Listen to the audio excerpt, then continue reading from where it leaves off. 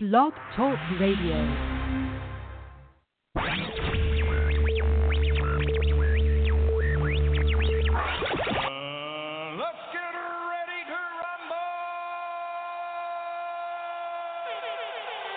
Time now for the GridironStuds Show.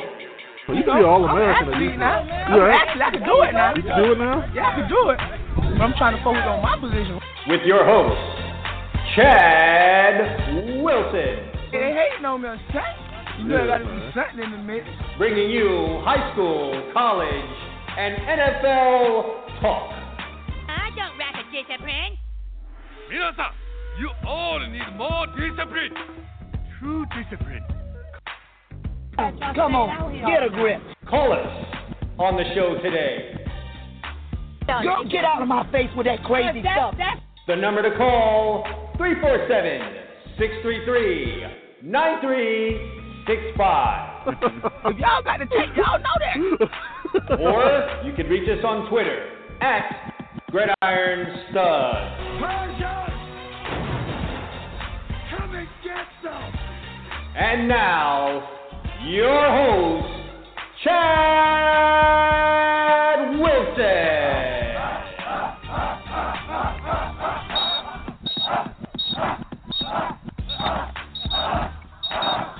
All right, I guess that's me. Let's kill the intro. Welcome to the GridironStuds Show. It's been a little bit of a while. Chad Wilson here, if you didn't know who I was.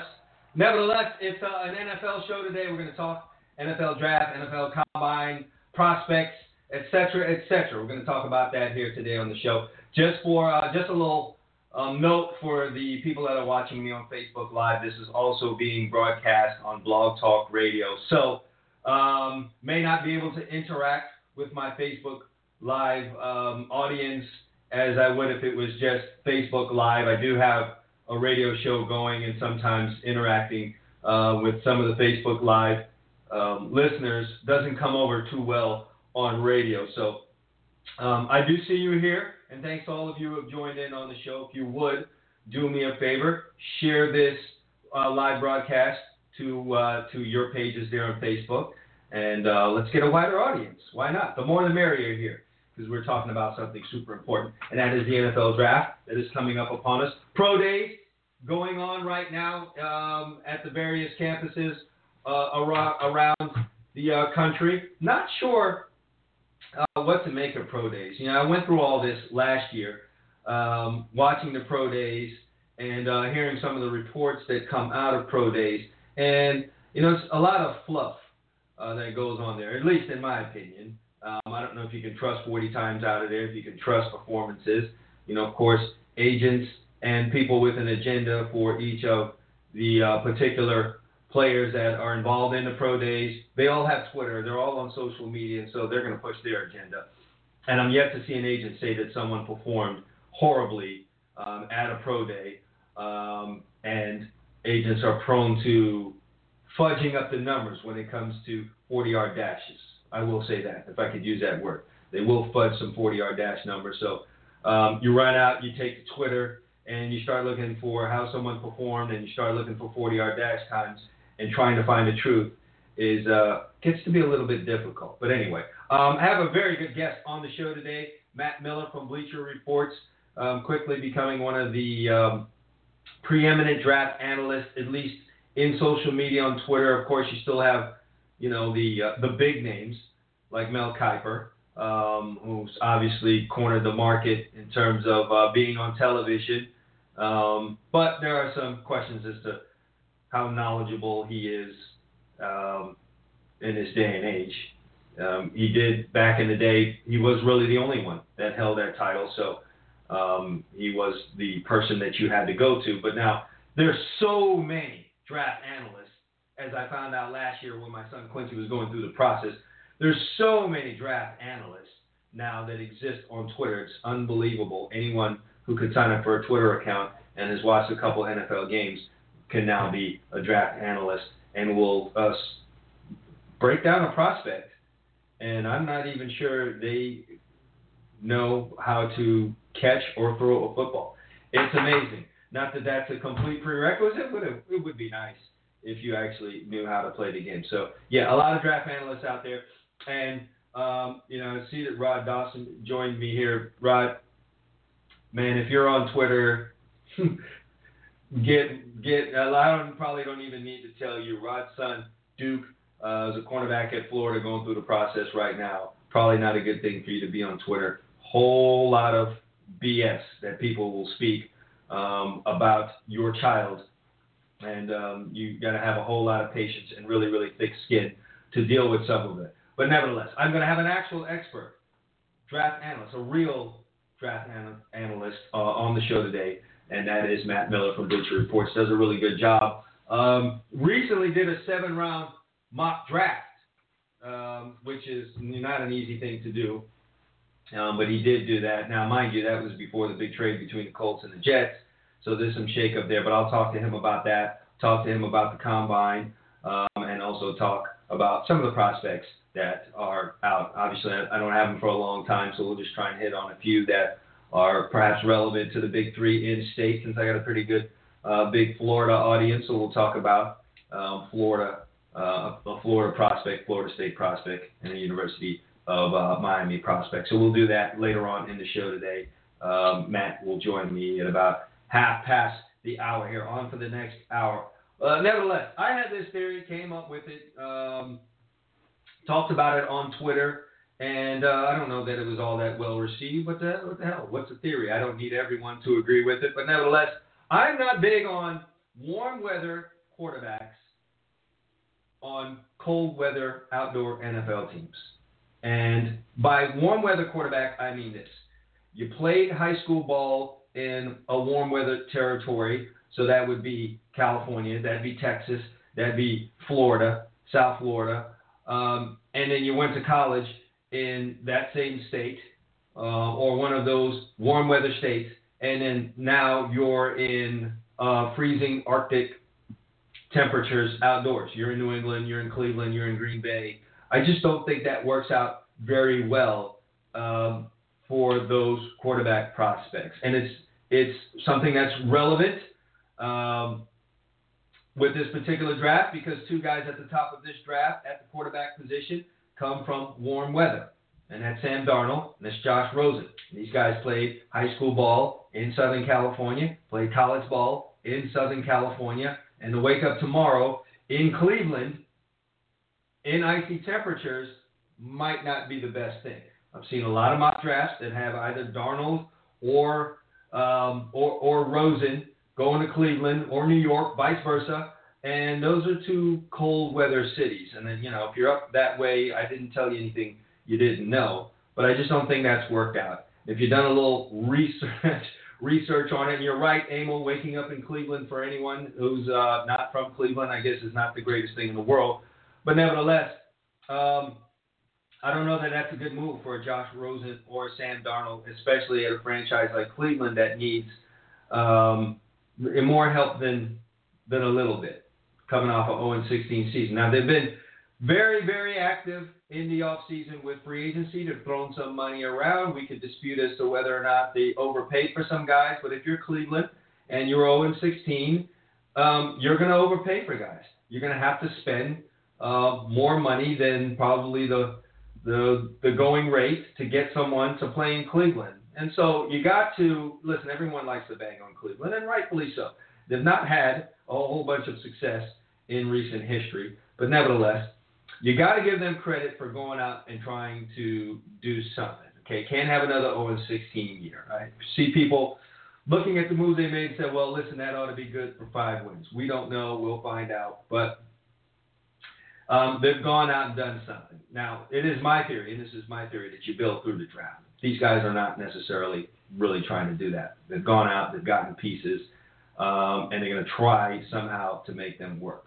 Now, they do have a quarterback in Tyrod Taylor, but despite that fact, poor Tyrod just can't get himself nailed down to a starting spot. Despite that fact, it is the overwhelming opinion that the Cleveland Browns are going to probably take a quarterback with either that number 1 or number 4 pick.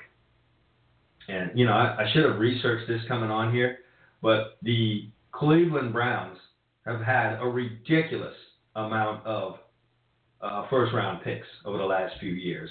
And just to be quite honest, obviously I was very, very involved in the draft last year with my son going through it. And my goodness, the Browns were getting towards the end of that first round, and he had not been picked up yet, and the Browns just kept getting picks. And in my mind, I'm like, good Lord, this kid might end up in Cleveland. These guys keep getting picks at the bottom of this draft. The boy's going to be in Cleveland.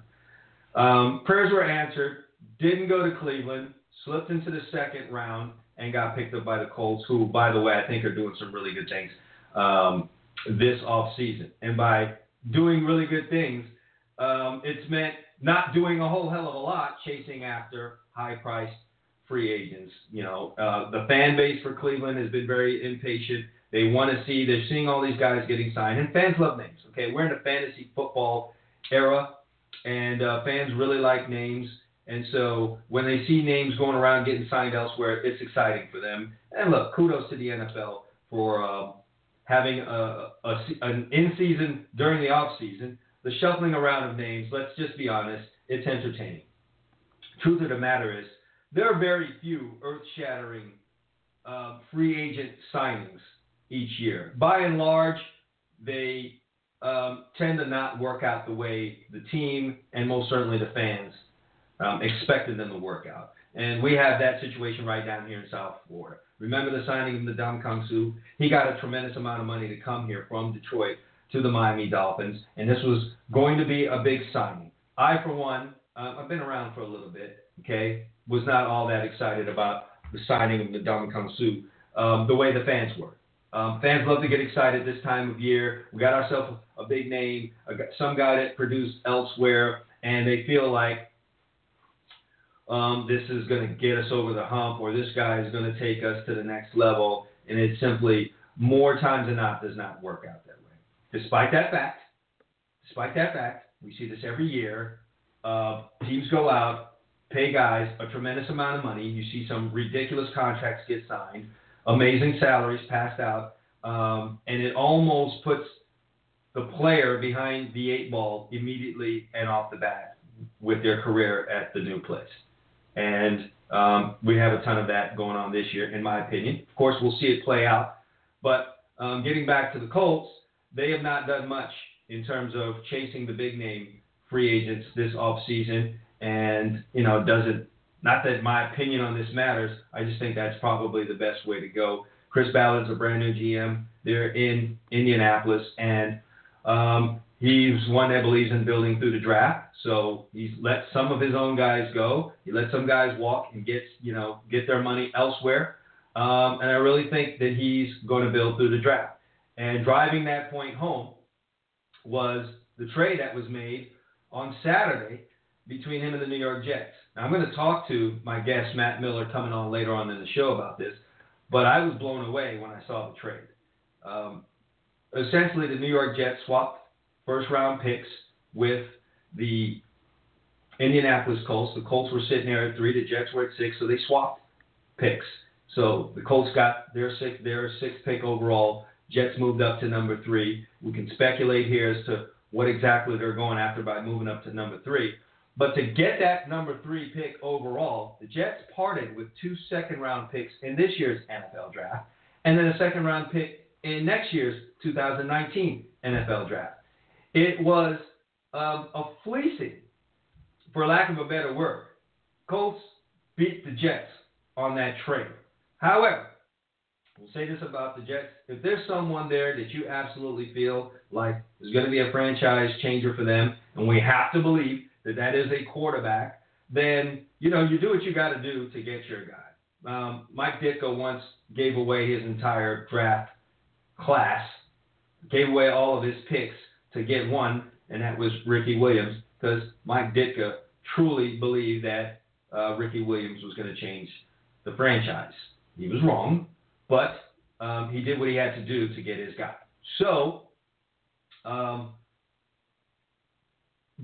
Chris Ballard, GM of the Indianapolis Colts, simply waited for one desperate football team, and he found it in New York, and it was the Jets. And that's a coup, to be honest. it totally fits the needs of the Colts right now who want to build through the draft. So they're going to have 3 second-round picks. There's a tremendous, and just look at last year's draft. There's a tremendous amount of value in that second round, and the Colts are going to have 3 very decent picks in that second round to build their team with. And I sure hope the Jets get their guy. Now, I don't know about anyone else, and you guys could feel free to chime in on this. I don't know that there's any one of these quarterbacks that are coming out right now that I can say are franchise quarterbacks. I don't think there's an Andrew Luck. I don't think there's a Peyton Manning in this draft class. I'm not seeing that type of player. I'm not seeing an Aaron Rodgers in this. But, you know, who knew Aaron Rodgers was Aaron Rodgers when he came out? But I'm just not seeing that kind of player at the quarterback position. Darnold has mechanics issues. He had his pro day today. I'm sure if you go on social media and you look at it, it was a tremendous pro day. And, you know, I did see one clip that made me laugh. And I'm not here to bang on Sam Darnold. Obviously, you know, a very good prospect. But I'm on Twitter, and I saw the caption said, Sam Darnold was out at USC Pro Day throwing dimes in a rainstorm. Yes, it was raining. But the pass that I saw was a deep ball on a post, and the receiver had to slow down and come to a standstill damn near to catch the ball. It's not a dime, folks, okay? But it is hype season. And speaking of hype, we're going to talk about Saquon Barkley. Now, Saquon Barkley, he appears to be, he's a great guy. Obviously, very physically talented player. So you can understand people being attracted to a player like that, both the player and the person. So he received a lot of push early into the middle part of the season last year to win the Heisman Trophy. Kind of limped to the finish line when they ran up against some good teams and were able to hold him in check. And now we're back to this combine time, and we're leading up to the draft, and we're seeing some of that hype again. Listening to Colin Cowherd today, he says that, you know, the media and folks are really hyping up, overhyping was the word he used for Saquon Barkley. And I don't know that he's, you know, incorrect about that. That there may be just a good amount of that. And anytime someone goes and performs the way that he did at the combine, plus you have some pretty good tape and performances out there to match that, then there's going to be a tremendous amount of buzz. And we're hungry in this day and age for content, for information. So everyone wants to know about that guy that did so well at the combine, and it's easy for the media to do because everyone wants to know about this guy, so they're going to keep mentioning him. And we're on 24 hours news cycles, and all of these blogs need content, and all of these places online need content. So Saquon Barkley, the big running back that ran great and jumped high at the combine, is going to get a tremendous amount of hype, for lack of a better word. It's going to get us a tremendous amount of attention leading up to this NFL draft, and that's exactly what's going on. But is it too much hype? And where should Saquon Barkley go? I'm going to discuss this again also with my guest today, Matt Miller, NFL draft analyst from Bleacher Reports. But I'm of the opinion that Barkley should end up in Cleveland. Now, I understand they just got Carlos Hyde. They have Duke Johnson there. You know, I mentioned this. I don't think Cleveland is a place for Sam Darnold and Josh Rosen. You've been playing in that sunny, lovely weather all your life, and now you're going to pick up and head to Cleveland and try and resurrect that franchise and play games in the ice cold. That's just one more thing for you to get used to on top of everything else. And you may never get used to handling a football like that in ice cold weather. I mean, if you grew up in South Florida or Southern California and you played high school ball there, and you played college ball there, and now you're heading to Buffalo or New England or Cleveland or Green Bay, Chicago, don't know if that's the best thing for you. And so I think what the Cleveland Browns really need to do, they've had really bad luck when it comes to quarterbacks. Over the last 9-10 years, Joe Thomas recently, all right, the best player on their team, Joe Thomas, their left tackle, just retired. And I'd come to learn, I didn't look it up, but he blocked for 20 different quarterbacks in his 10 seasons there at Cleveland. 9-time Pro Bowler, 20 quarterbacks. They've had such bad luck. So here's my free advice to the Cleveland Browns. And you guys out there, tell me if you agree with this or not. But how about Cleveland? You fix everything else about your football team. Fix your offensive line. Fix your defensive line. Fix your linebackers, your secondary. Get yourself the best running backs that you can. Get yourself some pass catchers. Fix everything else. And your attitude and the whole culture. Get all that cleaned up. And then when all is well and good, you slide yourself a quarterback in there. So somebody coming in there can have a certain amount of success. And one of those things is having yourself a lights-out running game that can do a lot of things. It can be explosive, and then it can also close out football games. And while I am not entirely sold on Barkley being the type of player that can close out a football game, I'm not yet sure. When I look at him in some of the games against the big-time competition last year, I'm not entirely sure that he's that player. But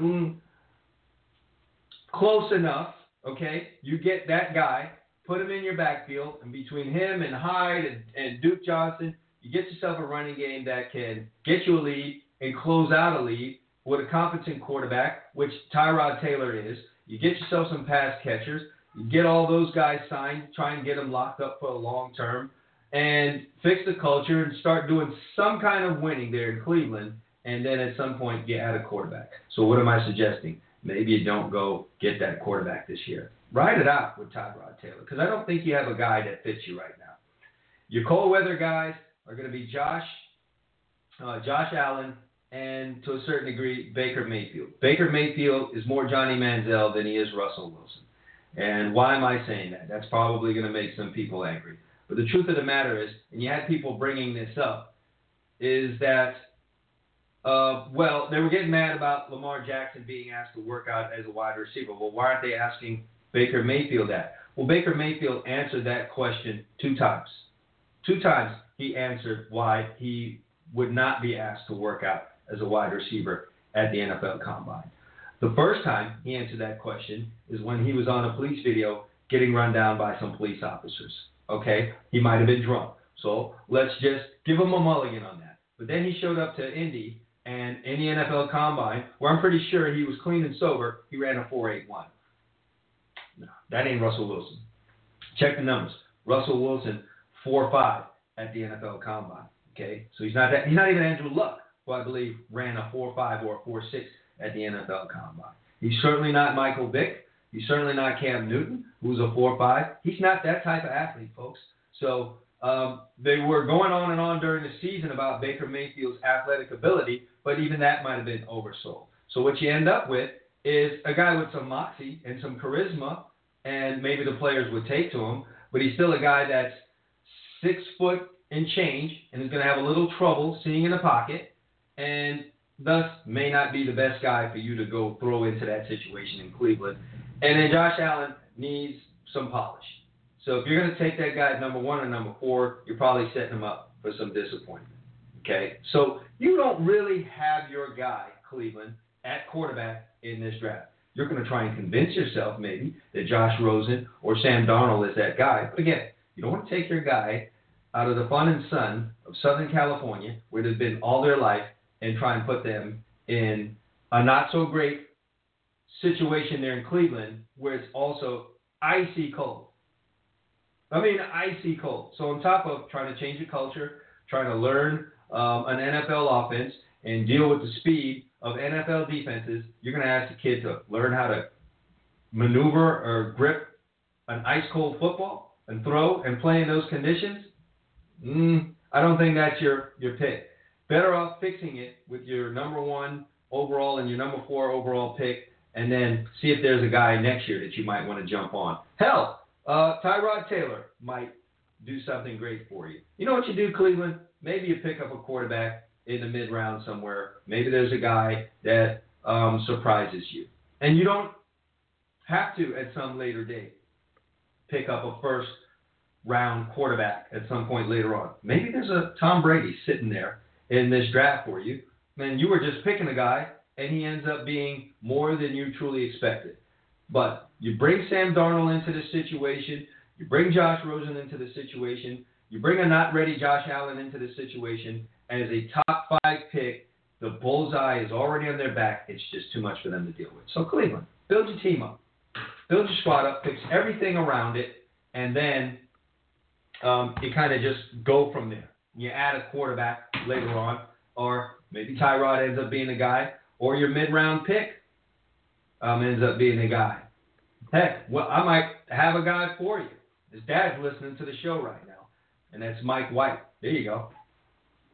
So you could pick up Mike White later than you would pick up a Josh Allen or a Josh Rosen or Sam Darnold, and you insert a guy like Mike White, and there's less pressure when you didn't pick the guy in the top 5 picks or in the first round, and maybe he gets himself in a game there and you find out that is my guy. That's my Tom Brady in this draft. That's what Cleveland needs. That's what Cleveland needs. I'm going to run this theory by Matt Miller when he joins me here on the show, which should be in about 5 or 10 minutes here. Going to be interesting to see what he says here. Get Saquon Barkley. Run there. Take him from the Giants. Piss the Giants off. Who knows what the Giants are going to do? The Giants are, I've seen mocks with Sam Darnold. Sam Darnold's been put anywhere in those top 3 spots. I don't know what the Jets are doing. I've seen mocks where you've got Darnold to Cleveland, Rosen to New York. So you telling me you moved up to that 3rd spot to get Josh Allen? Tell me you didn't do that for Baker Mayfield. That would be so Jets right now, wouldn't it? Just really would be. But nevertheless, I guess that will be revealed to us. And again, that's something that I can also ask Matt Miller to. Why do we think the New York Jets gave away 2 second-round picks this year and a second-round pick next year to move to number 3? I'm not sure that the guy that they want is going to be available to them there, number 3. I don't know. I don't know about that chess move that they made there. So something that we could discuss here with Matt Miller coming up here on the show. But nevertheless, that's how I'm looking at it. What are Dolphins going to do? Is this the year they find a replacement for Ryan Tannehill, a future replacement? I just remember Tannehill being a guy that played a year and a half of college quarterback, and the Dolphins made him a super high top half. What was he picked? 10th overall in the NFL draft. So he had a target on his back, and it ended up being impossible for him to live up to the hype. And that's what I fear is going to happen to maybe all of these guys that they're talking about taking in the top half of this draft. Sam Darnold in Cleveland, what's your measuring stick there? I don't know how you're going to measure success in Cleveland for a Sam Darnold if that's where he ends up. I'm not seeing very many mocks for Josh Rosen in Cleveland, and so what's the game for Josh Rosen if he goes to New York? Sit behind Eli, wait for him to completely falter and fall to pieces, and then you slide Josh Rosen in there, and you better win 2 Super Bowls, Josh Rosen, because that's what the guy before you did. I don't know if that's a great situation for them. Ideally, man, Josh Rosen, you end up somewhere warm like Arizona. Sam Darnold, you end up somewhere warm like Arizona, or you end up at the Miami Dolphins, San Diego. But we all know that that's not going to happen. Those aren't the moves that are going to be made. These teams at the top of the draft are going to be tricked into thinking these warm weather, surf weather guys are going to come to their cold weather town and light it up. Because we all know that's what fans want, and it's just doesn't happen that fast with it. It's not going to happen fast enough. So I'm not sure how you can measure success for some of these guys that are going to go to some of these places. So I don't know. So, nevertheless, just got a message here on my on my phone here. I'm not gonna have my guest today, but that's all fine with me. I'm a one-man show anyway, so we can keep talking about this. You know what? Since I'm not gonna have my guest, you guys could fire some questions at me, and maybe I will take that on there. Tavares Bragdon says Josh Rosen is the truth. You care to expand on that a little bit? I'm not saying he's not. Tavares Bragdon, do you like Josh Rosen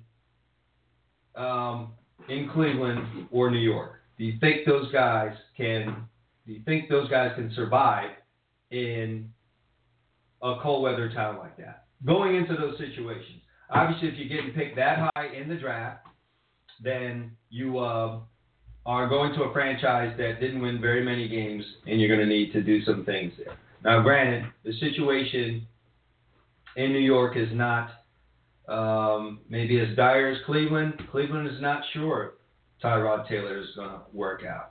Yes, Eli has been declining over the last few years, and so that's cause for concern, but Eli has history there. So the fan base, the team, and the front office still has that feeling that Eli could be the Eli possibly that won them a couple Super Bowls. There's still the chance that he could do that. So, I don't know. Tavares, yes, Arizona sounds great for Sam Darnold or Josh Rosen. Just don't think that's going to happen. And yet, Tavares, I've thought about that, about Josh Allen being the guy in Cleveland. To be honest, here's how this could work. Here's the ideal situation for Cleveland. And if they had their heads on straight, this is what they would do. You get yourself Saquon Barkley with that number 1 pick. And you take the gamble that the next 2 guys picking aren't going after Josh Allen. There is that small chance that the Jets may have a really keen interest in Josh Allen. Maybe they liked him throwing the ball 70, 80 yards deep, and they're just totally enamored by that because he was launching some deep balls at the combine. But if I'm the Browns, I think I let it ride on that. Yes, Saquon might be a little bit overhyped right now, but he'd be a really good piece in addition to your team. You got to pick someone at number 1, okay? So you get Saquon at number 1, and you gamble on Rosen and Darnold being the next 2 taken, and then you pick up Josh Allen with that number 4 pick overall. Cold weather guy, that's not going to be an issue for him. He played in Wyoming, knows all about the snow and the freezing cold temperatures and throwing the ball in that weather. He can handle that. That's not something he's going to really have to adjust to, and you pick him up at number 4. That's the win scenario for the Cleveland Browns, I think. Yes, I know Carlos Hyde was signed. Who knows? I have to look at that contract. I haven't looked at it. How many years did they get him for, Tavares? If you know that, go ahead and let me know. If it's a 1-2 year deal, then I think you know what's going on there. Okay, so, and Emil's right. I don't see Sam Darnold getting past the New York Jets at number 3. So, thoughts of him playing for Arizona or someone warm, that's just not going to happen. It's what should happen, not going to happen. And shall we take a little bit of a look at the history of USC quarterbacks? The only one that has survived and done well in cold temperatures has been Carson Palmer, who was a Heisman Trophy winner, by the way. And you know what? I think while I'm here, I'm going to take a look. I'm going to actually take a look at Carson Palmer's numbers at Cincinnati. I have a feeling I'm going to look it up, and it's not going to be as great as everyone thinks they were. But nevertheless, when you go looking at the rest of those guys that played there, they either all ended up coming out of Southern California and heading to a warm weather team, or they went somewhere that wasn't warm weather and it didn't work out for them. Matt Barkley did end up in Chicago, but I don't think that mattered. Shall we talk about Sanchez and the butt fumble? And look what happened. All right, look what happened when a USC quarterback tried to play in the cold. We got the butt fumble from Mark Sanchez, who's bounced around the league. He's been passed around like a blunt at a toga party, pretty much. That's what's happened to him in the league. So let's take a look at Carson Palmer's numbers with the Cincinnati Bengals. I'm sure my friend Emil Calaminos probably has those things recited right in his head. Yeah, Sanchez. There you go. All right, so let's take a look at how Carson Palmer did in that cold weather there in Cincinnati. He had a really great 2005. You know what? Not bad. 2 great back-to-back years. And then he threw a lot of interceptions, okay? Threw a lot of interceptions at Cincinnati. 18, 12, 13, 24, 13. I mean, it wasn't a Hall of Fame career there in Cincinnati. I think he realized that. That's why he tried to get the heck out of there, spent a couple years at Oakland, and then went to Arizona. Someone out there, find me a warm weather quarterback that came out of college and went and really tore it up in the NFL. I could think of one maybe, and that's Aaron Rodgers. And Aaron Rodgers went to a great situation in Green Bay with a franchise that had won a Super Bowl not too long before he got there, and then had the luxury of sitting behind a legend and observing for quite some time, some would argue maybe too long, before he actually took the football field. So, I mean, if someone could walk into that kind of situation, maybe it could work out for him, but we're not like that anymore in this day and age. And mind you, Aaron Rodgers was picked up at the bottom end of the first round. If Cleveland goes out and the Giants go out and pick up a quarterback with first or second pick overall, you, the fan out there, not going to let him sit for 2-3 years like Aaron did. Not going to let that happen. Yes, Emil. Carson had a really good year in 2005 and then also again in 2006. But beyond that, not a Hall of Fame career there. Emil, I hear you say Jim Kelly. Here's what I say about Jim Kelly and why that's not going to count, and Bertie Kosar and why that's not going to count. My stipulation is this. They grew up, played high school ball in warm weather, played college ball in warm weather. Basically, all of your football in your life leading up to the NFL was in the warm weather, and then they threw you into the cold weather. Jim Kelly was from up north. So was Bernie Kosar. University of Miami went and stole them from up north, brought them down south, and made them a part of the greatest dynasty and program ever in college football, the University of Miami. And then after spending their 4 years in college, they returned to the cold. So they played football in it, you know. So it was easier for them to get used to it. I'm talking about Sam Darnold, Josh Rosen, Carson Palmer, guys like that played their entire football career, Pop Warner, high school, college, in warm weather, and then you toss them into the most elite football league there is in the world in freezing cold temperatures like Cleveland. You understand what I'm going with there?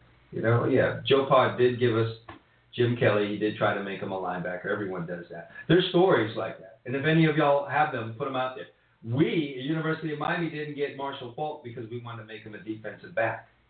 Turned out to be a fairly decent running back. So, I'm firing off a little text here to don't be alarmed. But anyway, I don't see that working out. How about Pat Hagan? He went to the Rams. He had to go to the Rams. I just don't see that warm weather guy all your life going to cold weather. I don't see that. And then you're going to a situation like Cleveland. So I don't know if that's the move for them. So again, supposed to have Matt Miller on with me. That's not going to happen. Trying to get that set up for tomorrow because that's some good questions for him that we need to ask. And I want to talk about some prospects. Talk about Derwin James from Florida State. Also want to talk about Duke Dawson from University of Florida and Mark Walton from the University of Miami. I want to get some questions asked on that, see what Matt Miller thinks of those prospects. So This has just turned into a preview for tomorrow. We're going to try and get Matt Miller on with me tomorrow to talk about those things. But for right now, who's an underrated guy that you guys think in this draft? Someone that's just not getting the attention that, you know what, before I even get to that, because I was going to talk to Matt Miller about this. And this is interesting because I've got fans on it, want to see what you guys think, see if you guys recognize what's going on with the NFL Combine, because, you know, I'm kind of starting to notice it here too. Back in my day, obviously there was no NFL Network. The NFL Combine was not televised. You heard about it around draft time, what guys did. Maybe something was printed in the newspaper about it. You really had to go searching for that information. We're not in that era anymore. Even if this thing wasn't televised, you'd be getting a lot of information about it on social media. But it is televised. And I'm really starting to notice that the NFL Combine is starting to become a real television event. And by that, I mean, I think there's a little bit of staging going on. You talk to guys behind the scenes and guys in certain circles, they're not all that trusting of some of the 40 times that are coming out. Could be sour grapes, could be any number of things, but I'm starting to fall in that line too.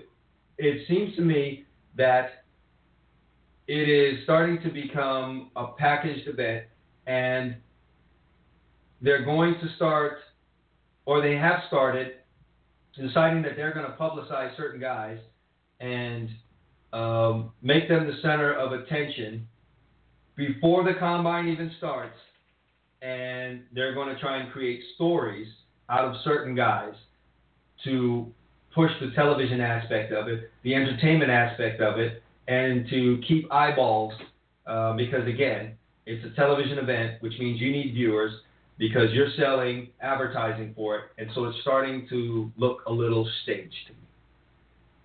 And that's troublesome because there needs to be a certain transparency, a little bit of purity in bringing these guys to the Combine and testing them and saying that we're going to use this as a measurement in terms of who we pick. And let's be honest, as much as we hate to think that this plays a part in it, fans have more power now than they have ever had before.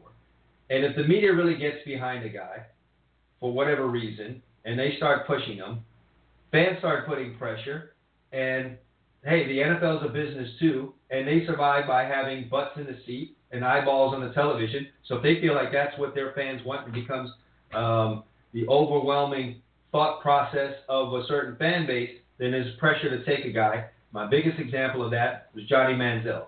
If you just took the fan pressure and the hype out of it, and you're an executive in the National Football League who spent your time usually coming up through the ranks as a scout, you knew Johnny Manziel was not a first-round quarterback.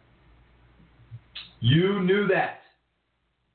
But there was so much hype built around Johnny Manziel. It was a great story. Great to package for television. Great to provide content. Hell, you didn't need to do much with Johnny. He'd bring the entertainment to you. Easy money. Okay? You package it. Everybody wants to know what Johnny does next. What about Johnny? What Johnny football going to do? And you talked about him incessantly during the season, and then that really amped up from January all the way into May, and then Cleveland got tricked. Cleveland got tricked into picking Johnny Manziel very high, and we could see how that worked out. Didn't work out. But my whole point is, all of the hype got pushed behind this guy, and a franchise to come to it, and they picked the guy. So if that's what they're doing at the Combine, and you're going to get certain guys pushed, it's almost like refs getting paid off in basketball. It's almost like wrestling, realizing wrestling is not real. It's staged, and it's not for this sport. If you want your fan base to believe in all of the other aspects of the game, that referees aren't paid off, players don't take a dive, or and there aren't moves made behind the scenes to ensure that certain teams that are in the Northeast, maybe the Boston area, can finagle their way into the Super Bowl every year. If you want us all to believe in that, then you can't handle the combine that way. I mean, the combine is all about numbers and measurements and things of that nature. You can't go around turning that into a packaged event where you hype certain guys before they even get out there and run. Because what happens when you decide, hey, this guy is going to be a guy that we're going to feature this week of the combine. You know, he's in all the pictures and the interviews and all of the promos leading up to it, and he doesn't perform well. Well, you're trying to stage what's a reality event, and then he doesn't perform well. That's not good for you. So what ends up happening? You start messing around with some of the numbers. Okay, he ran a 4.7, but you're saying he ran a 4.5. That's not a good look for the National Football League. And I'm starting to get the feeling that there's a little bit of that going on. So when you get guys that start saying they don't want to work out at Indy, I think that might be some of it. I don't want to be a part of some of that hype machine going on. If you're not here, if you're not going to be hyping me, then I'm not going to go and get myself compared to a guy whose numbers you're fudging for the camera. You're not going to compare me to that. So we could get into that. And yeah, Emil, I could get into a whole deal where we talk about the relevance of the testing. I've talked about that for years. You're testing defensive backs and wide receivers in a 40-yard dash where they come out of a three-point stance. They will never again in their lives line up in a three-point stance to run down anyone's football field. And if you know anything about running or training guys to run, coming out of a three-point stance in that first 5 or 10 yards is almost everything about that sprint. And so if a guy can't really master that, it's something that's new to them and they're not very good at it, they're not going to come up with a good time. But you know what? When they get upright and run, like they're going to be doing when they play the game, they're as fast as someone who laid down a great time. A 4.6 guy might very well be as fast as a 4.4 or 4.3 guy when he's upright and running in a comfortable manner that he's used to doing. He's as fast as any of the fast other guys.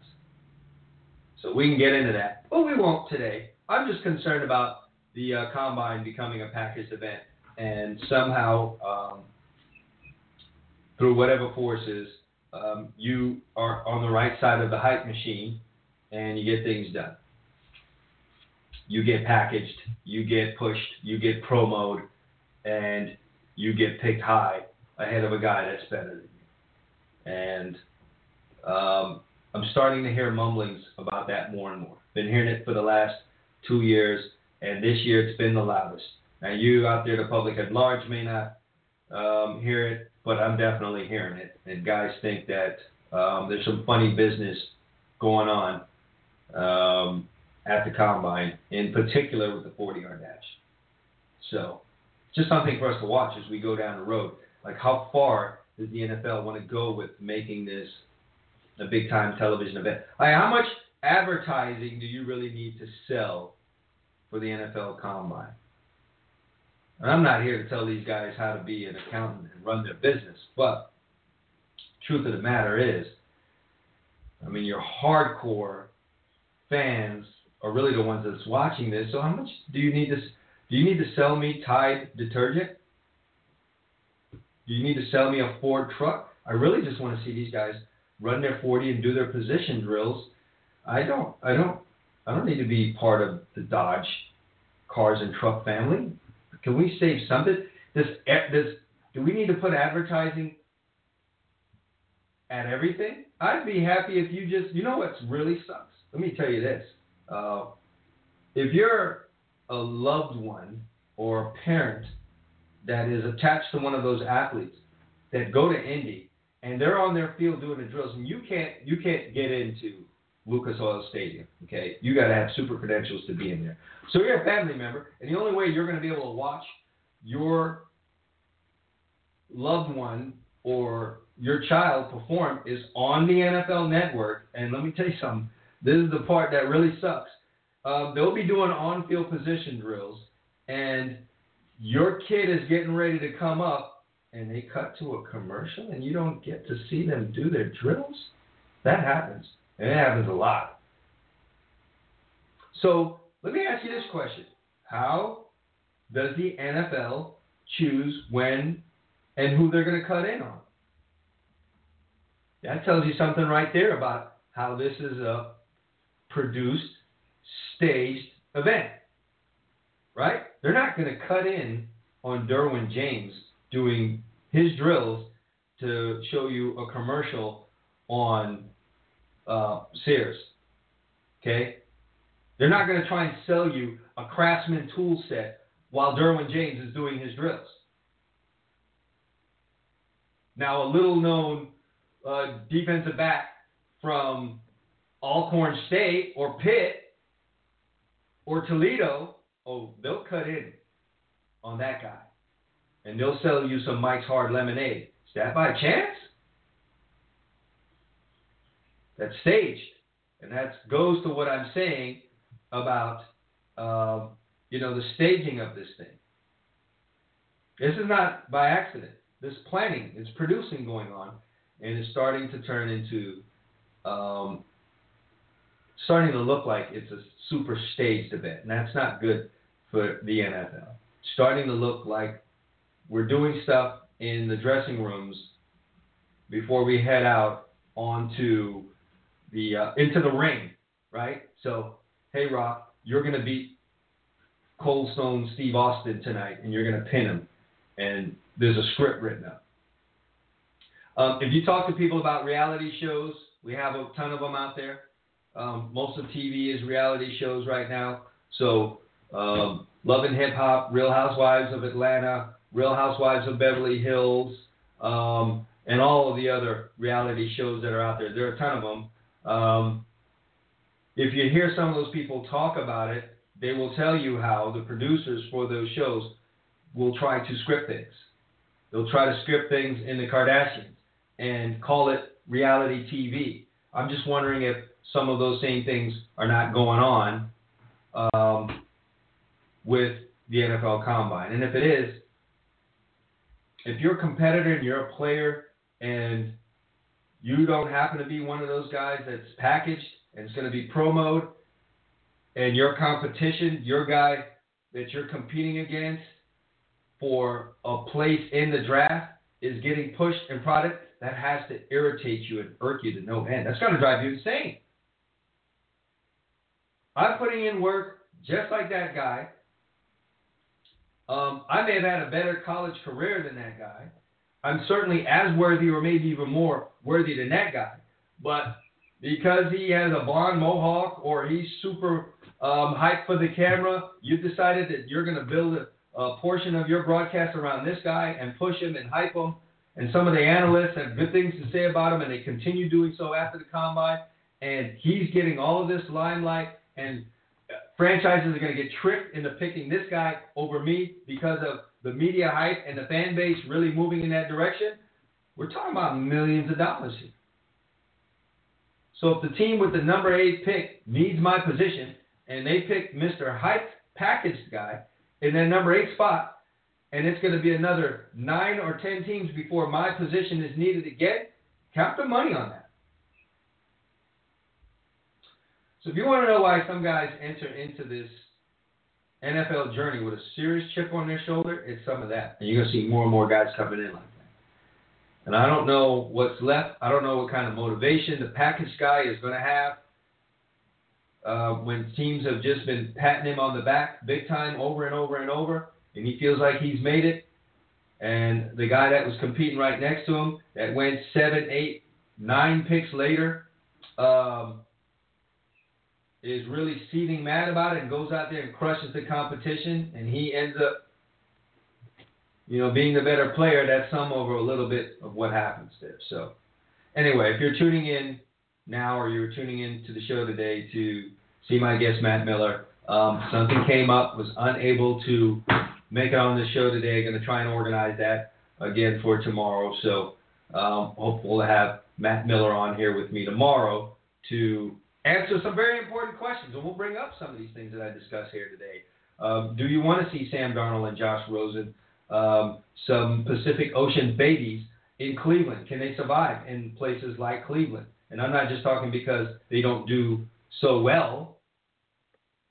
Cleveland as a franchise is that it's freezing Arctic cold there, and these guys they're going to have to adjust to that if they can adjust to that.